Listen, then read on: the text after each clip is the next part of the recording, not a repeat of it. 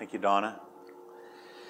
And it's amazing how God kind of works all those parts of a service together. We don't necessarily collaborate. Maybe we should more, but it seems like the Holy Spirit does a pretty good job of bringing the different elements together.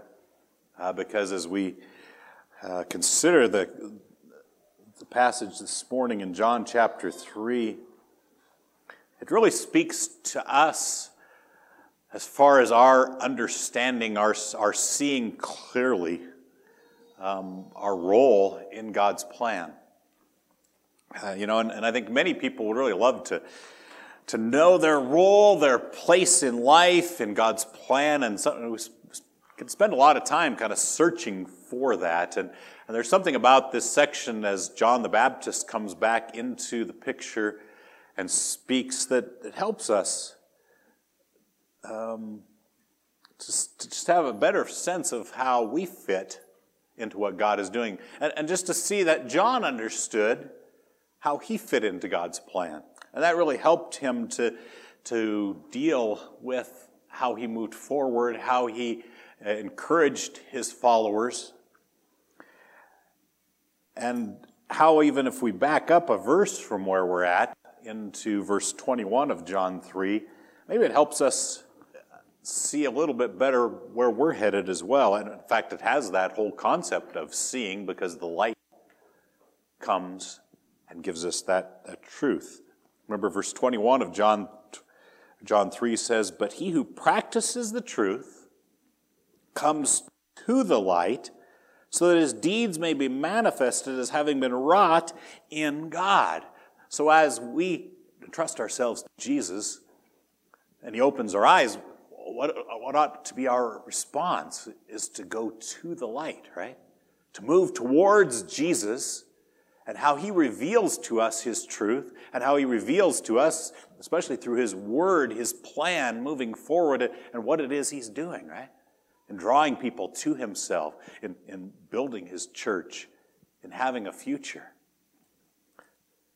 And so then John turns our eyes to a new situation. So follow along with me as we read John 3:22 through 30.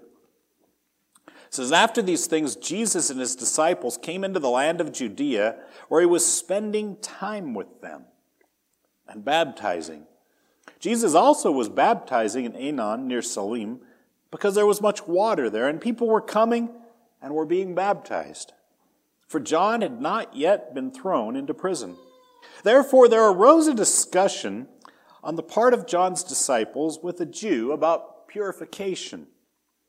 And they came to John and said to him, 'Rabbi, he who was with you beyond the Jordan, to whom you have testified, behold, he is baptizing, and all are coming to him.' John answered and said, 'A man can receive nothing unless it has been given him from heaven. You yourselves are my witnesses that I said, I am not the Christ, but I have been sent ahead of him. He who has the bride is the bridegroom. But the friend of the bridegroom, who stands and listens, and who hears him, rejoices greatly because of the bridegroom's voice. So this joy of mine has been made full. He must increase, but I must decrease.'" And so the scene shifts. We've had Jesus in Jerusalem through the last, back since the middle of chapter 2. Events as he's gone to Jerusalem, first of all, for the Passover. But while he's in Jerusalem, in the temple for the Passover, remember he went and cleared out all of the people who were selling animals and changing money. It's like, get out of here. This is not a marketplace. This is to be a place of prayer for the peoples, for the nations. You're turning it into a robber's den. Of course, he would have caused a great stir by doing such a thing. He's going in the face of the religious leaders, especially of the priests who were in charge of that area. We get from Nicodemus what he says, that Jesus performed miraculous signs. So people were starting to look and say, who is this man who can heal? Who is this man who can cast out demons? And we have that discussion with Nicodemus, right? Because Nicodemus is coming to a conclusion about that. God must be with you. Remember how then Jesus just lays out for him his need for a Savior. Nicodemus, all your good works, all the ways you've followed the traditions of the elders, all of your great learning, all of your teaching that you've done, all the recognition that you have from people, throw it out. You got to start over. You have to be born again and start being born spiritually. You have to be born as one who has believed in the one that God has sent. You must be born again. You must believe in the one that God has sent. You must totally trust in me. And so we've had some radical things go on while Jesus is in Jerusalem. And so as John continues on here in verse 22, it says, after these things, so after all that has happened, Jesus and his disciples came into the land of Judea, and there he was spending time with them and baptizing. And where it says in the land of Judea, of course, Jerusalem is in the land of Judea. So your translation might say in the countryside of Judea. And that's maybe gives us a better sense of what we're trying to get here, is that they went from the city environment and all of the busyness and all of the crazy things that happened there, all of the people. So let's come away. Let's go out into the countryside. Let's go where we can think, where we can be with one another. Let's get out of town to where it's quieter. And it says, interesting, it says there where he was spending time with the disciples. A literal translation of that word spending time means to wear away by rubbing. It's kind of an odd way to put it. But I don't know, it gives me the idea of maybe breaking in a new pair of shoes. Right? You just spend time in them. And after a while, they start to conform to your foot. But the idea is that they didn't just go and were there for a day or two. It likely means that they spent maybe weeks or even months out there together and did life together. And Jesus taught them. He understood that what he was doing was not just, boom, boom, boom, you are my disciples. But he was investing his life into these men who would then be taking the truth to others after he had gone back to heaven. And so he's taking this time. He's giving them a chance to really get to know him. You could say he was getting to know them in a human sense, but of course he knew them better than they realized. But humanly speaking, he was developing a relationship with them. And they were ministering to the people who'd come out to hear Jesus teach. They were baptizing, it says. I mean, it's here that Jesus was baptizing. If we jump ahead and cheat a little bit to chapter 4, verse 2, John keys us in and says, although Jesus himself was not baptizing, but his disciples were. And so they're actually getting practical ministry training, right? So as people believe the message of repent, for the kingdom of heaven is at hand. The other Gospels tell us Jesus went about preaching that, right? As they identified with that and were beginning to repent, they would be baptized to say, yes, I identify with this message. And so Jesus was doing that together with his disciples, doing the actual baptizing. And it would have looked quite a bit what Jesus was doing with his disciples, quite a bit like what was going on with John the Baptist. He was, at that same time, still active, still out preaching and telling people, repent, for the kingdom of heaven is at hand. He was still baptizing, and according to verse 23, people were still coming. And so John's circumstances here, it's interesting how John nails them down with some really concrete phrases. Gives us a specific location, Aenon, near Salim. We don't know exactly where that is, but it's somewhere along the Jordan River, probably maybe up a little bit north of Judea. And John also assumes, John, the gospel writer, assumes that we know what the other gospels say, because he says, well, this was before John was thrown into prison. He's assuming, well, you already know what Matthew, Mark, and Luke told you about what happened to John and how Herod threw John into prison because he was condemning his, what he was doing with immorally in his marriage. And even that John would eventually be beheaded. He says, so this is before that happened, right? And he's carrying out his ministry. He's calling people to repentance. He's preparing them for the coming of the promised one. And people are still coming. He was making an impact. And so probably Jesus was somewhere near the Jordan River down in Judea. John, a few miles up the river at Aenon. And we're given even some practical information. Why was John there? Well, there was much water. Well, if you're going to have crowds of people coming, you better have water. I would say if you're going to baptize, you need much water because I think he was sprinkling.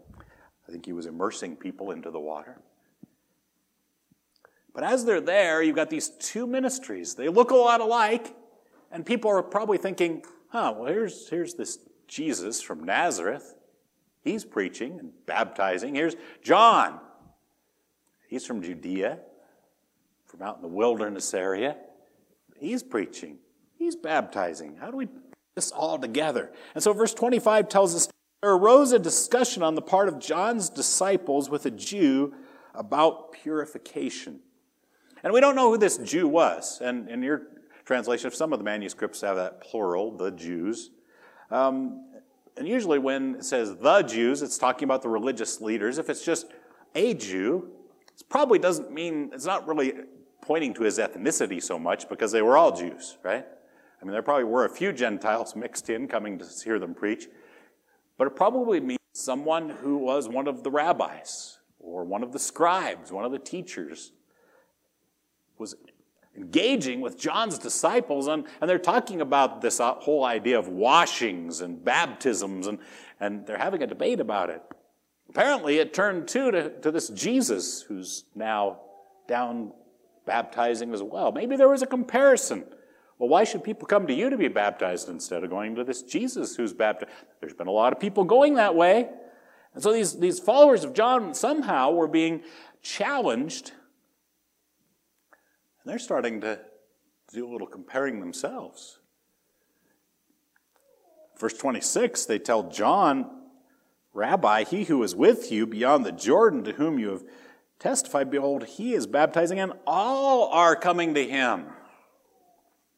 The people had been coming to hear John preach. From Jerusalem, and in the other Gospels, it tells us that all kinds of people were coming out from Jerusalem. From the whole area of Judea, there were people coming out in the middle of nowhere because they'd heard about John. It raised quite a noticeable event going on. So much so that the religious leaders of the temple had sent and said, who are you? Right? And people were still coming. But it seems that even more people were now going to hear Jesus preach and teach and to be baptized. John and his disciples had been the center of attention. Everybody had been going there. They'd been part of something big. And now they feel let down. Maybe feel a little bit cheated. After all, John was the one that had pointed Jesus out to people. I mean, who is he to start drawing their crowds away? So they come to their teacher. They're like, John, what's going on here? We're losing our crowds. We're losing the attention. Are we fizzling out? What's going on here? And John's answer is really great because he gives a proper perspective. And I think John had a proper perspective on his own ministry, but I think we can gather from his perspective even our place in what God is doing in the world. And it says, verse 27, John answered and said, a man can receive nothing unless it has been given him from heaven. Really important perspective to understand your part in following Jesus and being in his church. I mean, do you get to serve Jesus? I hope you say yes, Because if you know Jesus as your Savior, you have a place. You have giftings from Him. You have ministry to do, right? All believers have a place of service in His body. And it's not theirs because they are so good, or it's not, oh, well, you go over here and serve over here because you're so bad. No, everyone is one that God has selected for the individuals. Turn with me over 1 Corinthians chapter 12, verses 14 through 18.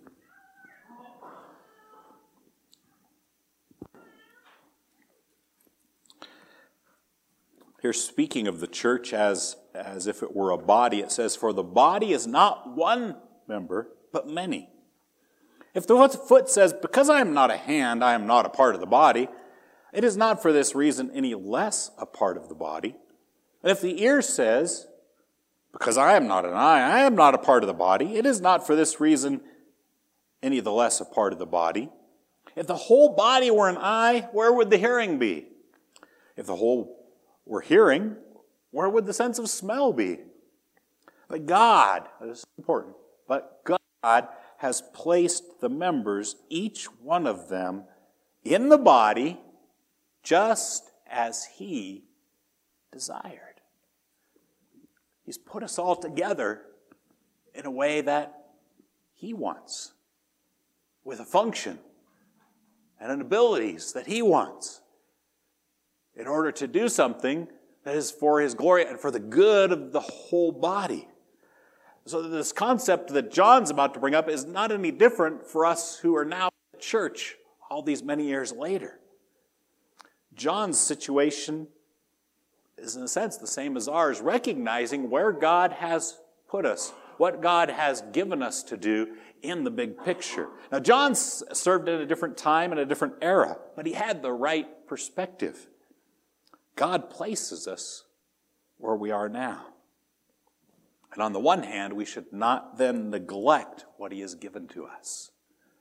And we see John, even though the numbers of people coming to him dwindling, he's still preaching faithfully, isn't he? He's still baptizing faithfully, but knowing where he fits.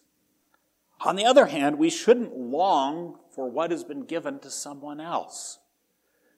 And for John, as we can see, he's not looking to have Jesus crowds. He's not looking to have the attention that ought to go to Jesus. And in the same way, like Paul talked there in 1 Corinthians, we shouldn't look at someone else and what God's doing through them and say, "Oh, why don't I get to do that? Or why don't I get the attention that ministry gives? Or why can't I be in that part of what God's doing?" The issue is, well, where has God placed you? Do you trust Him? Does He know what's really good for you and for the body as a whole? So don't be longing for what God has given to someone else, but fully embrace what it is He's given you to do and do it. Don't leave it go, but embrace it and press into it. Do you trust God to do well? If you do, then that would be the proper response. In fact, it's interesting with Moses. He had kind of a similar situation in the book of Numbers. If you turn with me to Numbers chapter 11, as they're out going through the wilderness, a situation comes up that happened quite a lot, is that they started complaining. "Oh, well, we got this manna, but we don't have any meat." I can see people in our part of the world saying that, right? Okay, we got bread, but really need some meat, right? And the people begin to complain, and of course, Moses, as the leader, bears the brunt of it. They come to him, right? "Where's the meat?" And God answers back. And one of the things God graciously does is He shows Moses that he needs some help. And He has Moses gather 70 elders, leaders from the people of Israel. And God has His Spirit come on these 70.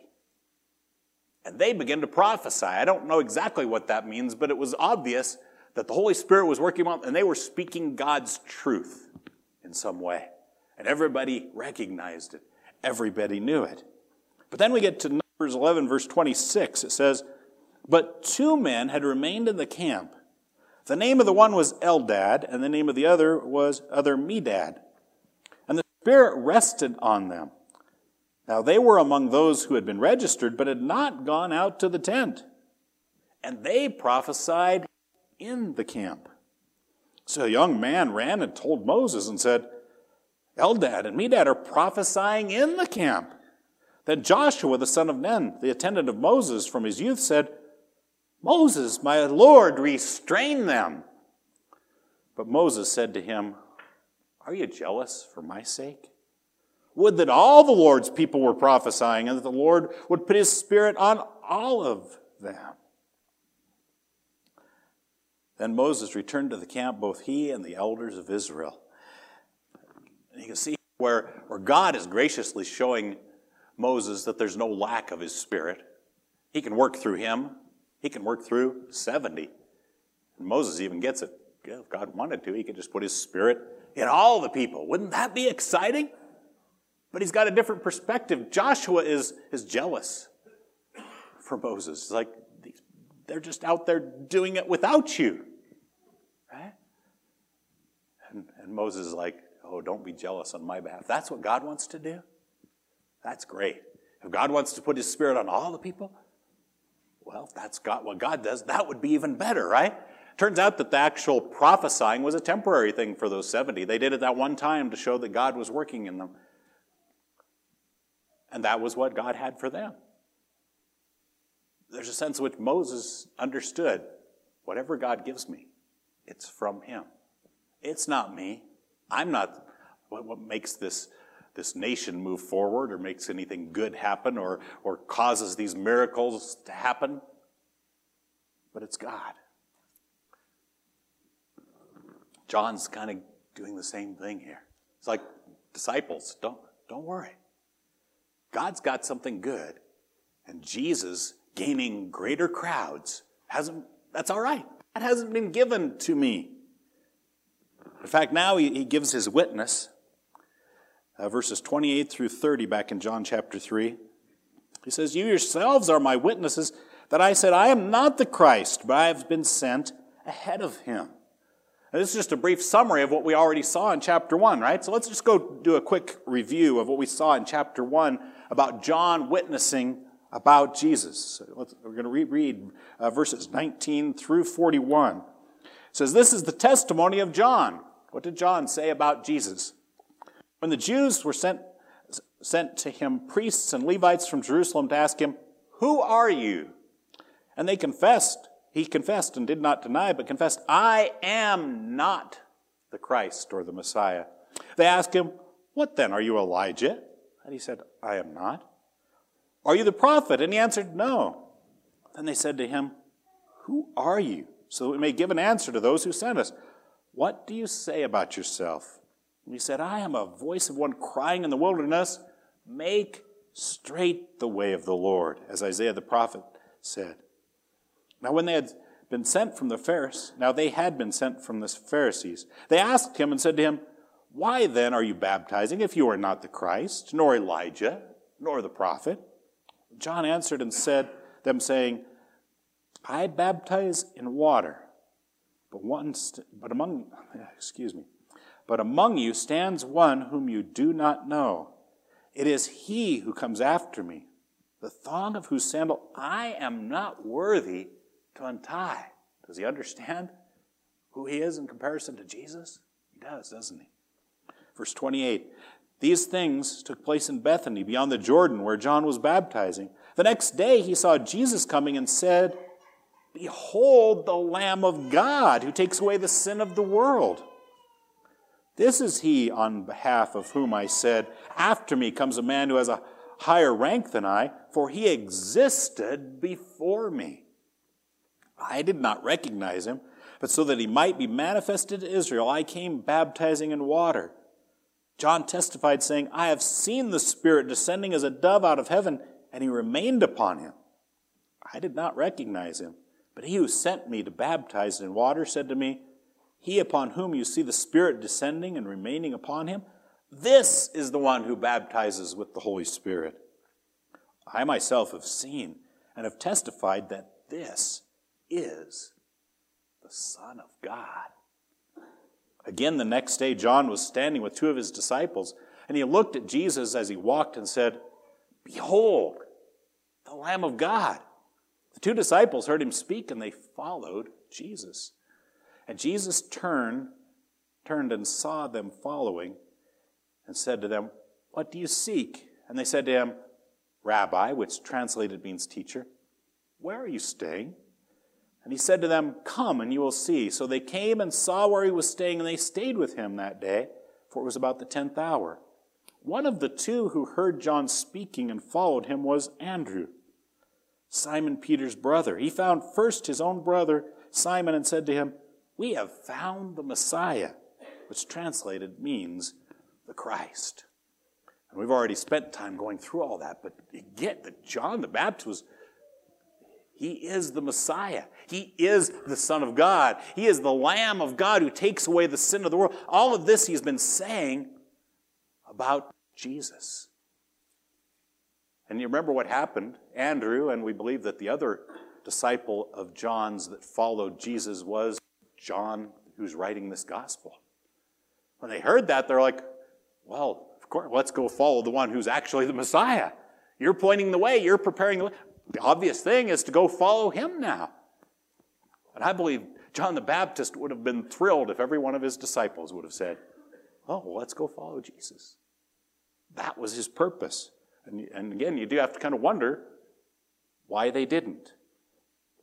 And it may be that that's why they're having a struggle now, some of the ones who remained.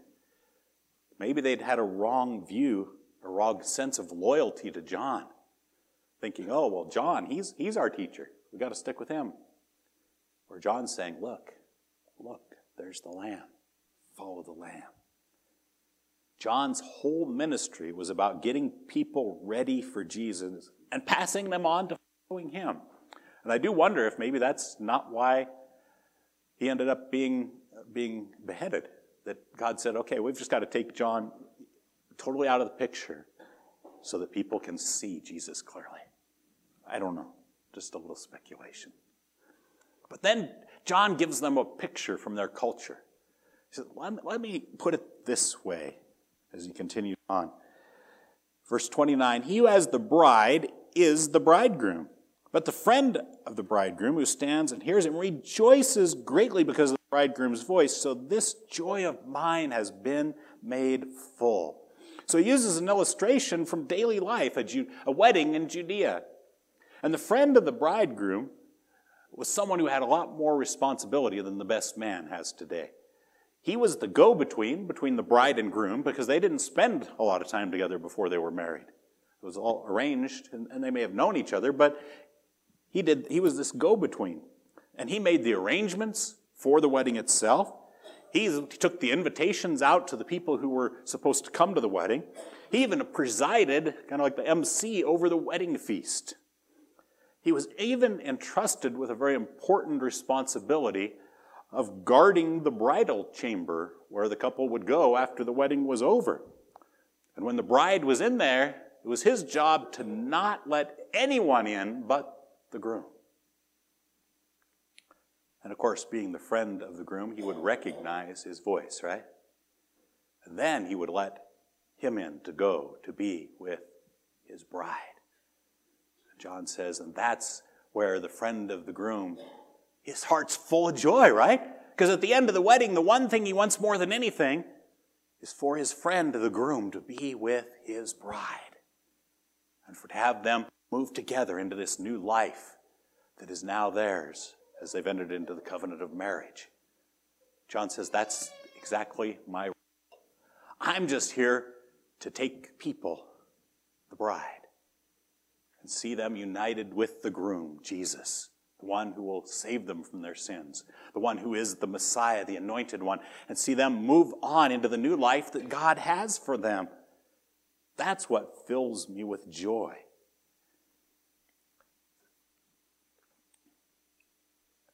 He loves the people. He loves them so much he doesn't want them just to stay with him. He wants them to move on and have forgiveness of sins and be part of the rule and reign that Jesus is going to bring. And he pulls it all together in verse 30. He must increase, but I must decrease. It's a necessity, that word. This must happen. Jesus must get more and more attention. Jesus must get more and more glory. Jesus must be the focus of all that's happening. Therefore, I've gotten a lot of attention. I need to fade into the background. And so, yeah, you're going to see fewer and fewer people come to me. And I think we struggle with the same things that his disciples struggled with sometimes. We got our sights on the wrong things. We don't realize that what we're fixated on a lot of times is just one step in what God is doing. There's a whole process going on. And we need to get our eyes on Jesus and what his purposes are and where he says this is all going to end up. We need to be faithful with what we're doing right now, like John was, right? He kept on preaching, kept on baptizing. But he knew that wasn't the end. That wasn't the goal. If he were to have worked to draw people back away from following Jesus, that would have been just like the friend of the bridegroom going into the bridal chamber instead of the groom. It would have been treacherous. It would have been traitorous for John to try to draw those people after himself. But he had his eyes on the long-term plan of God. And if he claimed to following for himself, it would have been counterproductive and would have actually put him at odds with his own Savior. That his role was going to be diminished was not a bad thing. And he shouldn't have been holding on to that role and the size of following that he'd once had. It led for the best thing for him to fade out.